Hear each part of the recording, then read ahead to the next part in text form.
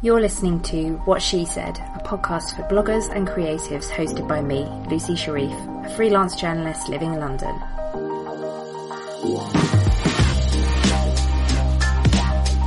Each week I interview different women in blogging and the online world, getting their best blogging tips and advice, and a little bit of gossip too. Thanks for listening.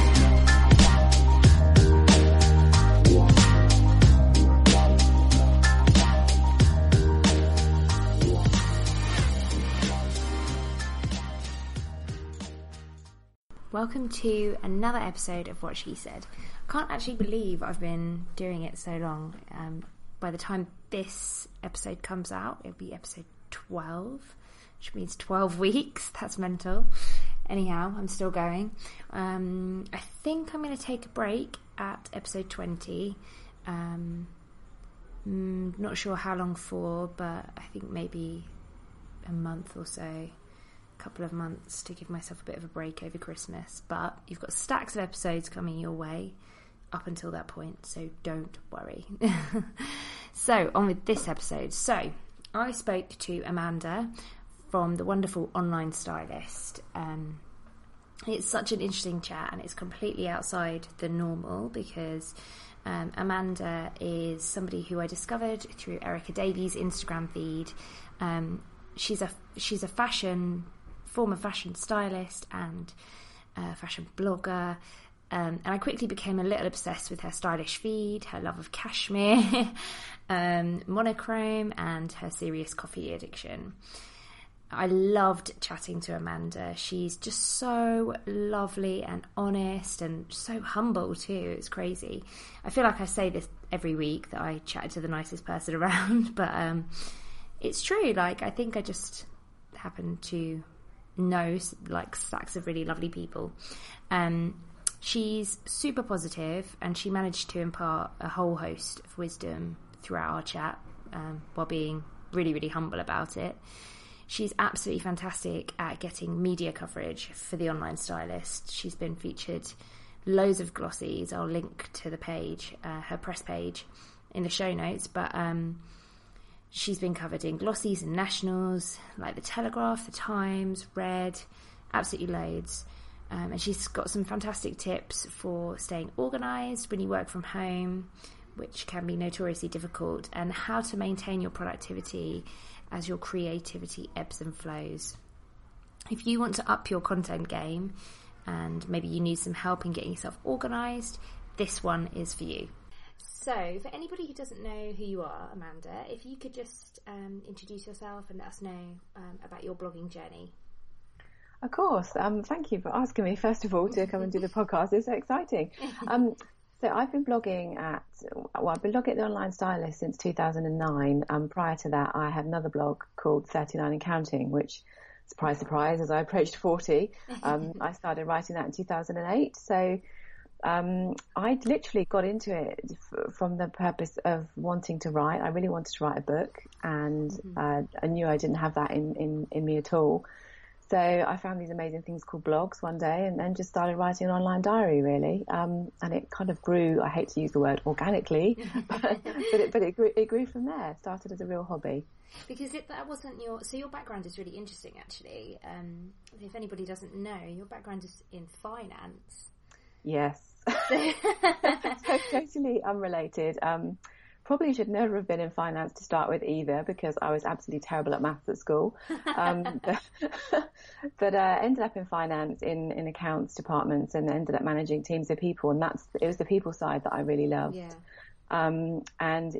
So completely to go from finance to a fashion blogging was just a bit crazy, very serendipitous, I would say. Yeah, but you'd always been interested in fashion, had you? Or yes, I had. I would probably say very experimental stages in my sort of 20s and even early 30s. And then I think once I had my daughter, it was that thing of fashion was my thing, and I really wanted to focus on it more. So it was then that it really kind of took off.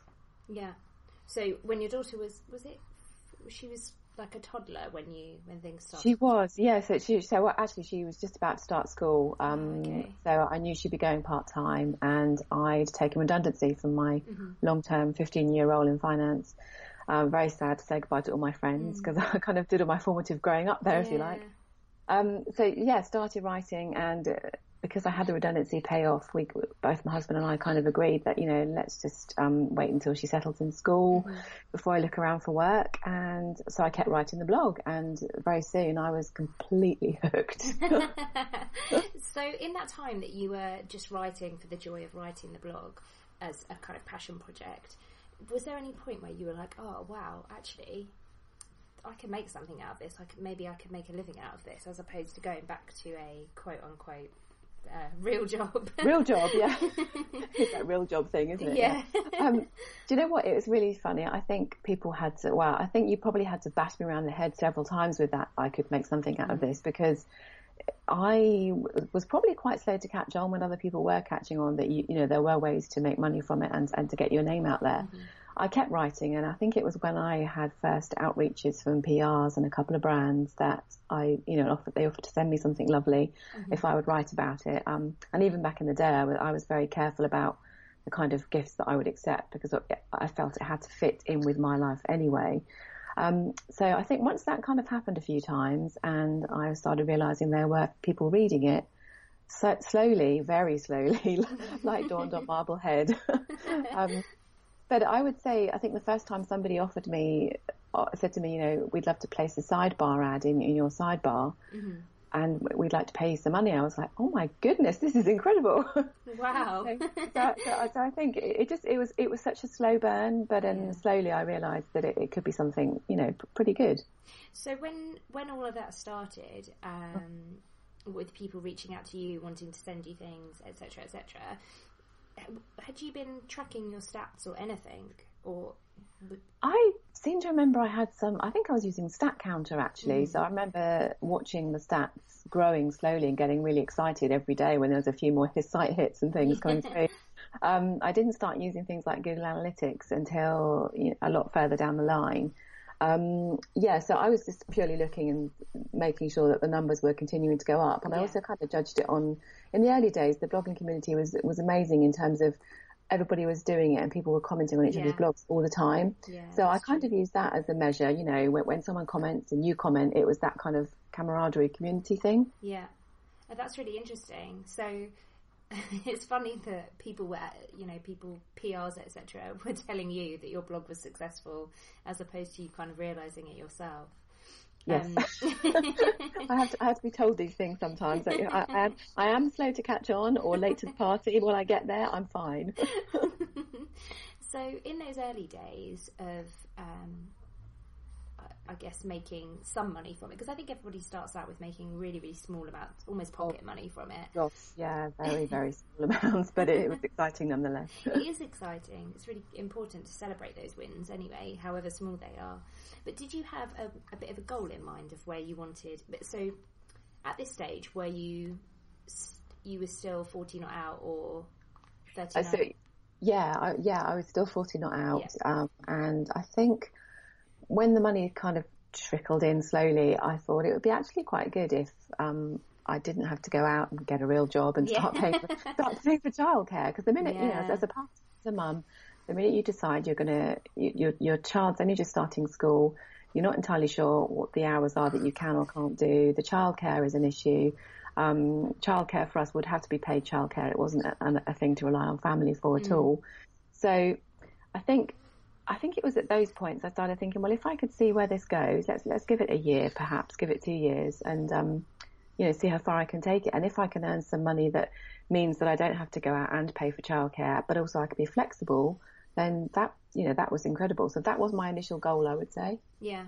And did you have a bit of a, I don't want to say business plan, because I don't think any of us start out with that sort of strategy. More's the pity. But did you have a bit of a plan of action for how you were going to achieve that? I would love to say I had a business plan, but I did not have a business plan. I guess the first plan that I possibly put into play was, I think a couple of years after 40 Not Out was going, I created this online style advice service because through the blog I would get lots of emails from readers asking for very specific style advice questions. So I thought, there could be something in this. So I had this style advice service bolt-on, if you like, built for the blog by a local email marketing company. Not email marketing. What am I trying to say? Sites, people that build websites and things. Web design, yeah. Web design. You see, I'm so techie. not techie.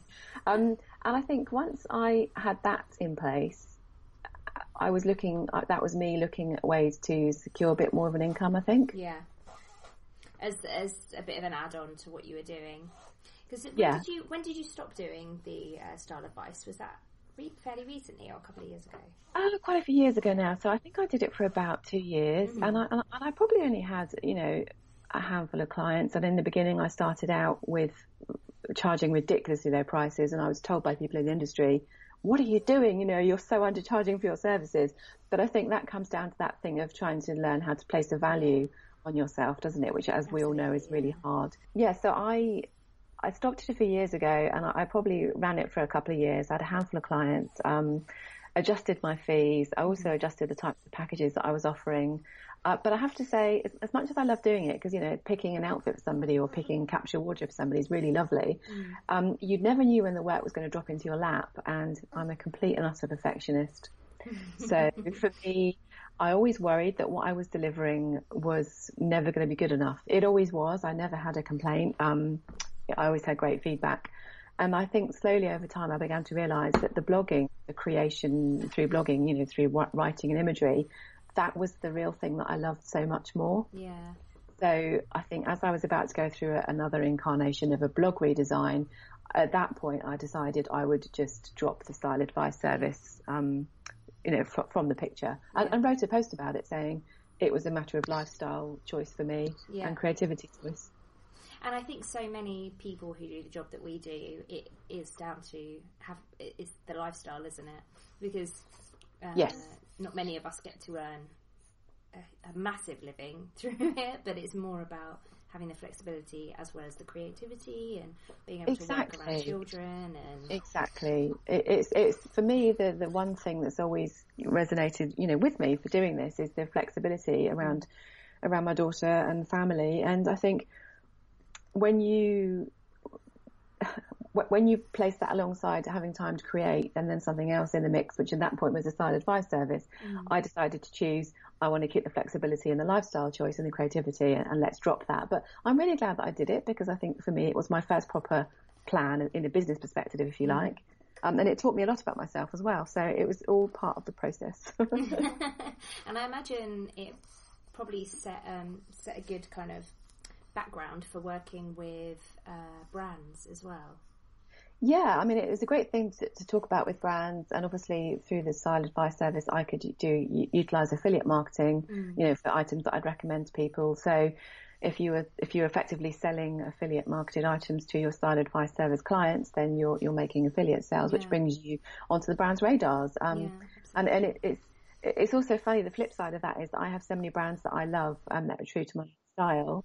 So it was difficult for me to try and think outside of the brands that I love, and try and get into the head of what the person who my client, what they loved. Yeah, that must have been tricky. It's a learned skill. Yeah, but it's quite nice now that you can solely focus on what you like. And actually, you touched on something at the beginning when you were saying that always at the beginning, even when you were first getting those lovely freebies sent to you, you were really careful about what you accepted. What was your process with that when somebody emails you? I think the question you first know is you react to your gut instinct. So if you kind of clap your hands together and go, "Oh, amazing," then you know it's a great brand fit. That means you love the brand and you love the product. And then the second thing now with my business head on is I also have to think about what my readers like as well. So I do have to like that. I have to like the brand and the product. But I think if actually this serves a purpose that somebody else is going to find really useful, then that's also part of the picture too.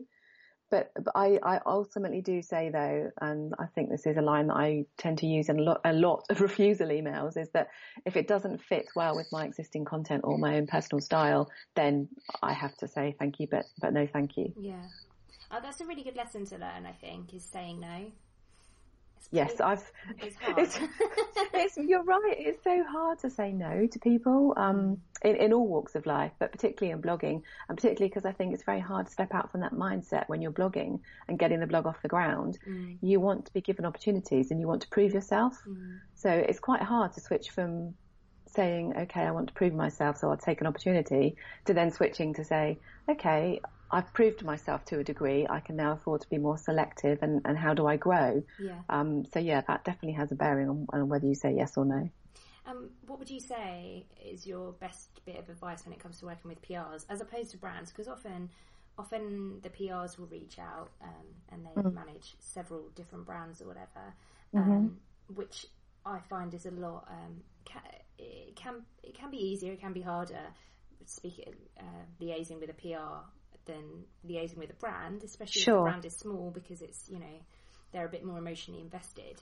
But yes, so what would be your best bit of advice when working with a PR? It's exactly how you phrase it. I believe there is a phrase, isn't it? It's do unto others as you wish would be done to yourself, kind of thing. I think it's always be your very best, because and always say no politely and say thank you and just be professional, because I've always done that, but I've also come across those circumstances where I've said no to a PR about one particular brand they work with and explained why, which generally the answer always is, it doesn't really fit with my personal style, but thank you very much. And sometimes out of that they'll come back to you and say, well, actually, now that you've said this, I see what you're saying, and I have this brand to work that could be a better fit. And that has proven to be so. So I think everybody deserves respect and politeness. It's all too easy to sit there as a blogger and think, oh, for goodness sake, haven't you read my blog? Can you clearly not see? I mean, that's really, I think PRs do get a bad rap for that, and they have such a tough job to do. And they must be sifting through a gazillion blogs and Instagram feeds. So I think if you can help them, it's a win-win situation. You just have to be honest and polite, and it's a really small world. So you have to be really careful how you carry yourself. Yeah, I would completely agree with that. And also, yes, sometimes you'll say no, but if you do it in the politest way and explain why, then that will probably open up another opportunity for you. So in terms of your blog and growing your blog, specifically growing your blog from the kind of passion project that it was to a passion project that earns you money, what has been the biggest growth game changers for you? Funnily enough, I would probably say only in the last couple of years am I realising what do actually turn out to be great growth strategies or game changers, and that is to plan ahead. I mean, for me, I always say this, blogging started from an emotional place and an idea and creativity, and it's easy. You can carry on like that for quite some time, bursts of activity, bursts of ideas here and there. But and that's very short term. And it's, to me, that's instant gratification. It's like, great, I've got an idea for a post, let's do it. But if you don't plan for the long term, eventually those kinds of creativity opportunities start to run out, or they become harder to come by. So my biggest revelation, if you like, has been looking at the year ahead each year, breaking it down into quarters, and from there on planning in those quarters, and then planning on month by month basis, as particularly when it comes to content, it's absolutely key. So do you do that by kind of theming your months, and looking at what's going on in the wider world? Yeah, I think what goes on around you obviously has a bearing, particularly what it's like in the fashion industry. There's things that happen that have an effect, but also lifestyle, and also where you are in your life, and also where your readers are, and I think in their lives, which I think you can kind of sometimes get a handle on by the types of comments that you get, or the types of conversations you have on Instagram. If someone says something to you repeatedly, in my late 40s, for instance, some of us, our kids are getting older, we're in a different stage, we're hitting the pre-teens and all that kind of thing. So you kind of get a feel for what people are wanting more information on. That's one thing. I do plan content seasonally, but I wouldn't say I do any themes, but in terms of that, I have regular post series that I do. And then the other spoke of the wheel, of course, is looking what brands I'd love to work with next. So I think if you're content planning all the time anyway, that's a brilliant driver for helping you when you want to pitch to brands. That's a really good point. I have to say that I'm absolutely terrible at content planning. I schedule posts about a month in advance. So I'm kind of looking a month in advance, and that's as far as I go. And then I have a couple of regular series, but honestly, my content planning is terrible. Absolutely terrible. I completely feel your pain. I think it's a really, I don't know why it's a difficult thing to do when you're a blogger, but for me, it seems to be a difficult thing to do. And I think it's just the nature of the work that we do, potentially, that we're quite inspired. It's quick hit inspiration, isn't it? Definitely. There's lots of distractions around. So I've learnt to take myself out of the rest of the equation for a day, a month, if I can, if not more, or split it into half days and shut down all emails, all notifications, everything, and sit down with a notebook and pen, good old fashioned, and thrash out some ideas. And then I can translate that into my geeky, spreadsheety, Excel editorial calendar. That's a really, really good tip, though, just to completely switch everything off and just go back to basics and get a notepad and pen out and then just brainstorm. It is, because the minute you dip into anything online, it's so easy to fall down a rabbit hole. Yes, it is. And that's what stops me from long-term planning, I guess, is oh, look, it's something short-term I can procrastinate with. Let's go and do that instead. So I'm in actual fact, I'm just writing a post about something now about productive morning routines, because all of this stuff doesn't happen overnight. I've been doing this, I guess, with a business head on for the last 5 years, I suppose, out of the 9 years that I've been blogging. And I'd say it's only the last 2 years that I feel I'm finally starting to nail my work from home routines, if that makes any sense. And I think there's so many of the people listening to this podcast will either be people who work from home or who maybe aspire to work from home. And that's actually one of the things that I think we don't talk about enough, is that working from home is totally dreamy, but you have to have a lot of self-motivation, self-discipline.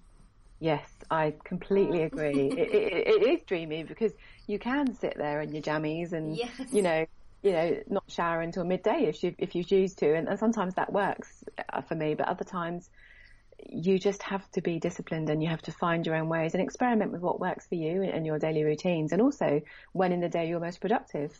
How do you kind of structure your weeks? I get the impression that you're a bit more structured than I am. Well, you have a new baby, and my daughter's 12, so I think it's easier to have more structure when they get older, definitely. I think the structure from the weeks tends to come from the plans that I'm working on, and again, that all comes back down to the editorial calendar. So I'm now making my amazing friend Monica, who blogs at the Elgin Avenue, she's got me into macro and micro lists. It's incredible, and so having a bigger picture list and then breaking it down into smaller lists. So I know this week, for instance, if I have to write a couple of posts and I need to shoot those images for those posts, I'll get the images shot first when the light's good. So those are the things that I try and make flexible. Yeah. And it's different for me at the moment because we're in school summer holidays, so I'm literally all over the shop. It's all up in the air for 6 weeks, but that's fine. So normally my week is purely structured around content, and then Instagram as well. So I find if I'm running low on Instagram photo stock, I will spend an afternoon going upstairs to the front bedroom, which is my dressing room now, where the light's really good between 2 and 5, and shoot some pictures. And sometimes there may be involved, meetings about workshops that I'm running with Hero in Stockbridge, or the odd trip to London. But I think for the most part, it's home and desk based. Yeah. And lots of planning time, which I'm surprising myself telling you this. Yeah, you sounding well. I'm not surprised really, because actually you've taken us onto something I wanted to talk about, which is Instagram. Because I discovered you through Instagram, and I'm endlessly amazed at the kind of level of quality content that you put out on Instagram, and I just don't know how you do it. I'll tell you why. I am completely obsessed. Honestly, it's pure love and obsession. I think because I scroll through Instagram and get so much inspiration, and I see things that people create, and it just kind of spurs me on. And I know at the moment people are having a love-hate relationship with Instagram on and off. I think for the minute I looked at Instagram and found the first few accounts that made me go, oh, wow, look at that. That's so beautiful. As a profile page as a whole, from that moment on, I think I've been in this pursuit of 3x3 perfection. And I don't mean me saying this is perfect, this is my life, it's perfect, because for goodness sake, we all know it's just Instagram. But for me, I guess it's kind of an escapism, and I'm not artistic, as in I can't draw for toffee.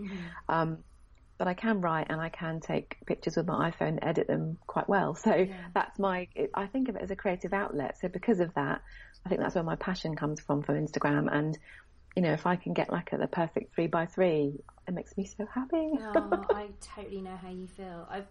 I've done a couple of, Sarah Tasker, who is my, I think anyone who loves Instagram is like, oh, she's the dream. She's the guru. She is the Insta queen. So I think she said once, it's a bit like fitting together a jigsaw puzzle, and it is the dreamiest thing that's one thing that I do plan, is my Instagram. Yes. And I use... Good, this makes me happy. Yeah, it's lovely. And you're like kind of moving the pictures around until it just looks perfect for me. How did you grow your Instagram account? So I recently wrote a blog post about it. Actually, it's quite fresh in my head. So I'll link to it in the show notes. Oh, cool. Thank you. I think I was losing my way a bit with it about 2 years ago. And, again, Monica, who's my kind of, creative consultant, was helping me with just, you know what it's like when you work by yourself, you can't see the wood for the trees. Yeah. And I got to kind of an impasse with the blog and with Instagram, and everything stayed very static. And I don't think I knew where to go next or what to do. And a couple of simple things. The first thing that Monica pointed out was that it's the online stylist and people love to see what you're wearing, and you're never on your Instagram feed. Where are you? I think I got so obsessed with flat lays and things like that that I realised I wasn't in there. So I began to look at my Instagram feed. I kind of wanted to nail down the tones of it, the general tones, which mostly around monochrome, you know, blushes and buffs and blues and greys. So having the colours was helpful. Taking time out to learn and understand hashtags and how beneficial they can be. That was, I think, a big part of it. And also pinning myself down to posting 3 times a day, every single day, which sounds really probably completely insane to some people. But I started doing that about probably 8 months or so before the algorithm came in, the dreaded algorithm. And I don't know whether just being on there consistently was beneficial. I presume it was, because I literally grew the numbers from around 7,000 to about, I think it was about 17,000, 18,000 in just under 18 months. Wow. And it was by doing those things and being a complete obsessive. Yeah. I think you have to love it, don't you? You have to. Yes. You have to really love it. I couldn't post 3 times a day. I don't think I can just about post once a day.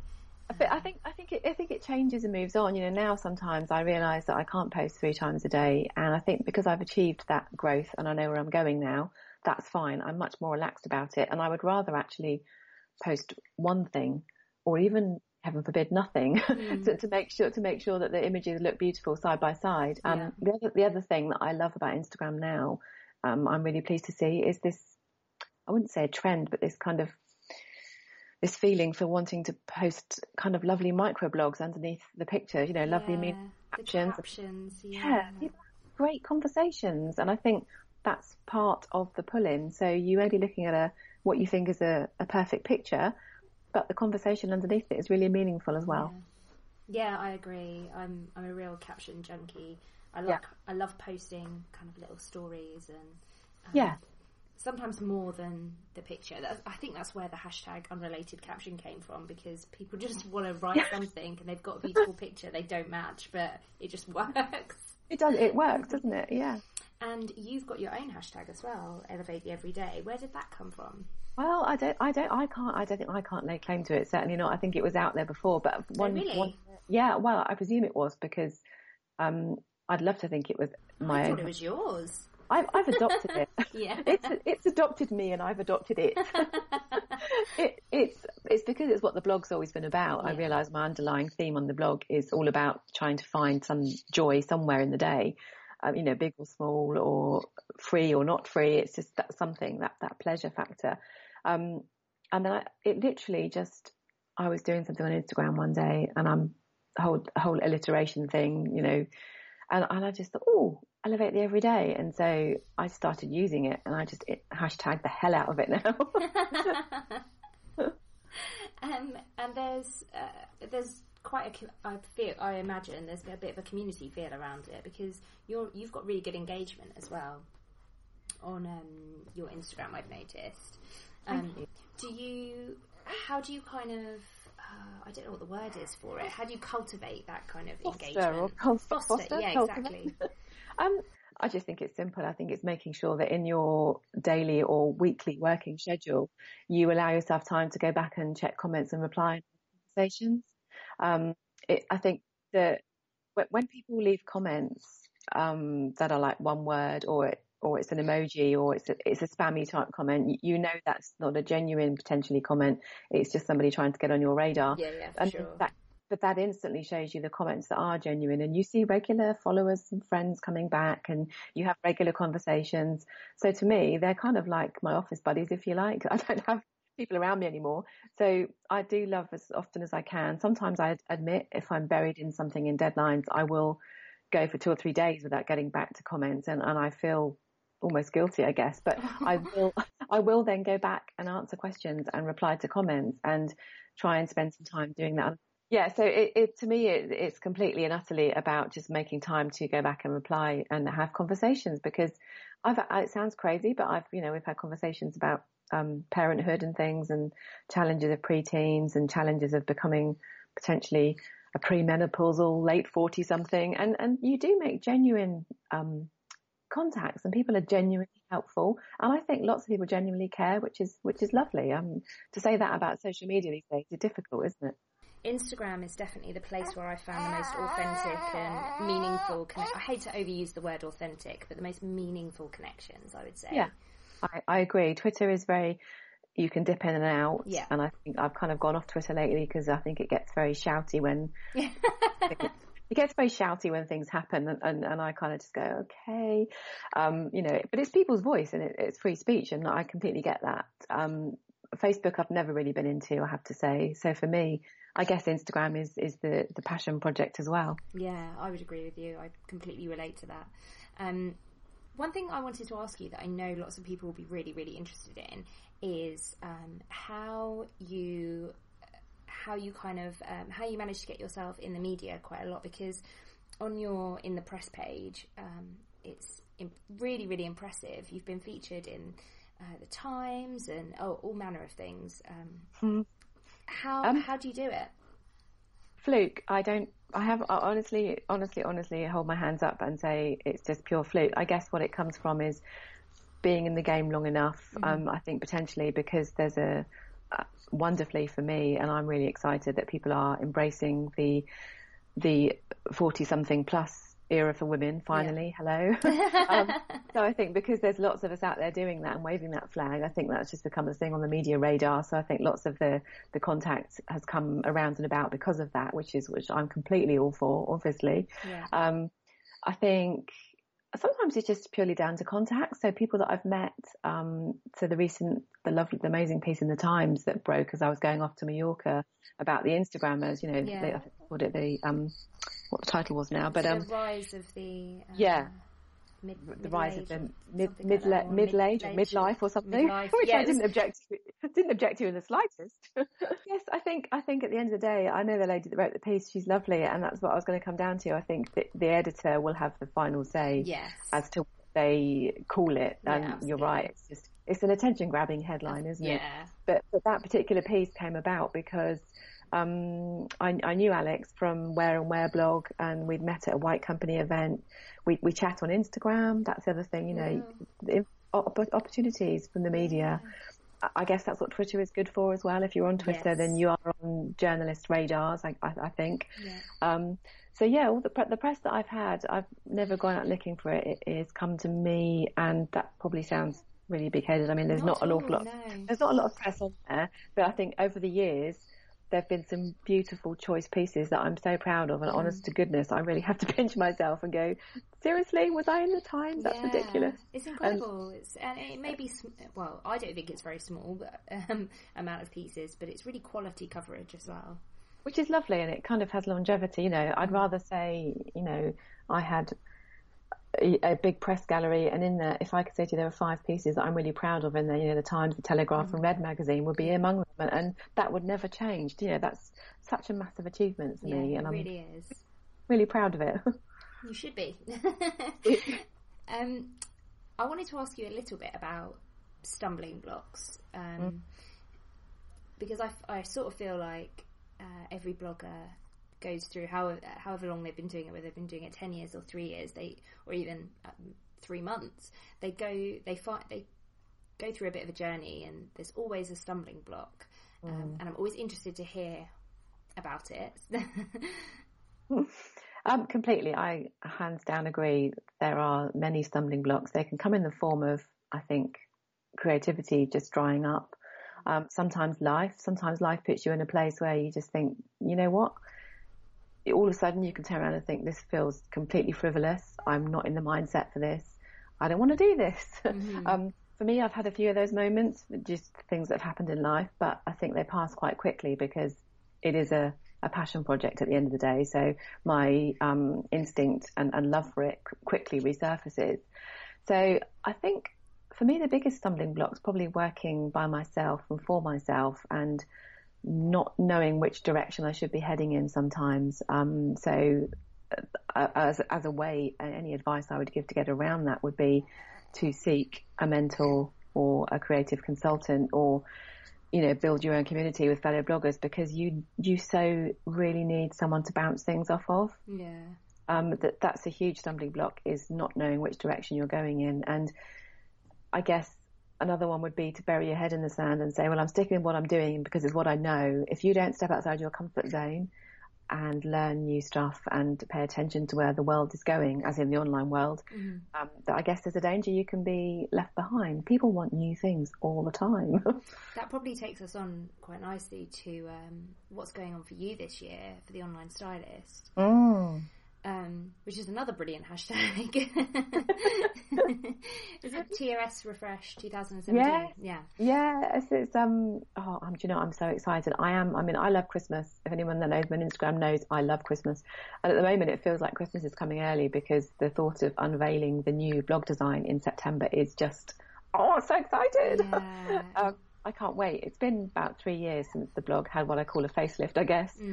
And it's not just about the aesthetics of it, because I think I know my aesthetics in my head. I feel like I've nailed that in my personal life and blog life, if that makes sense.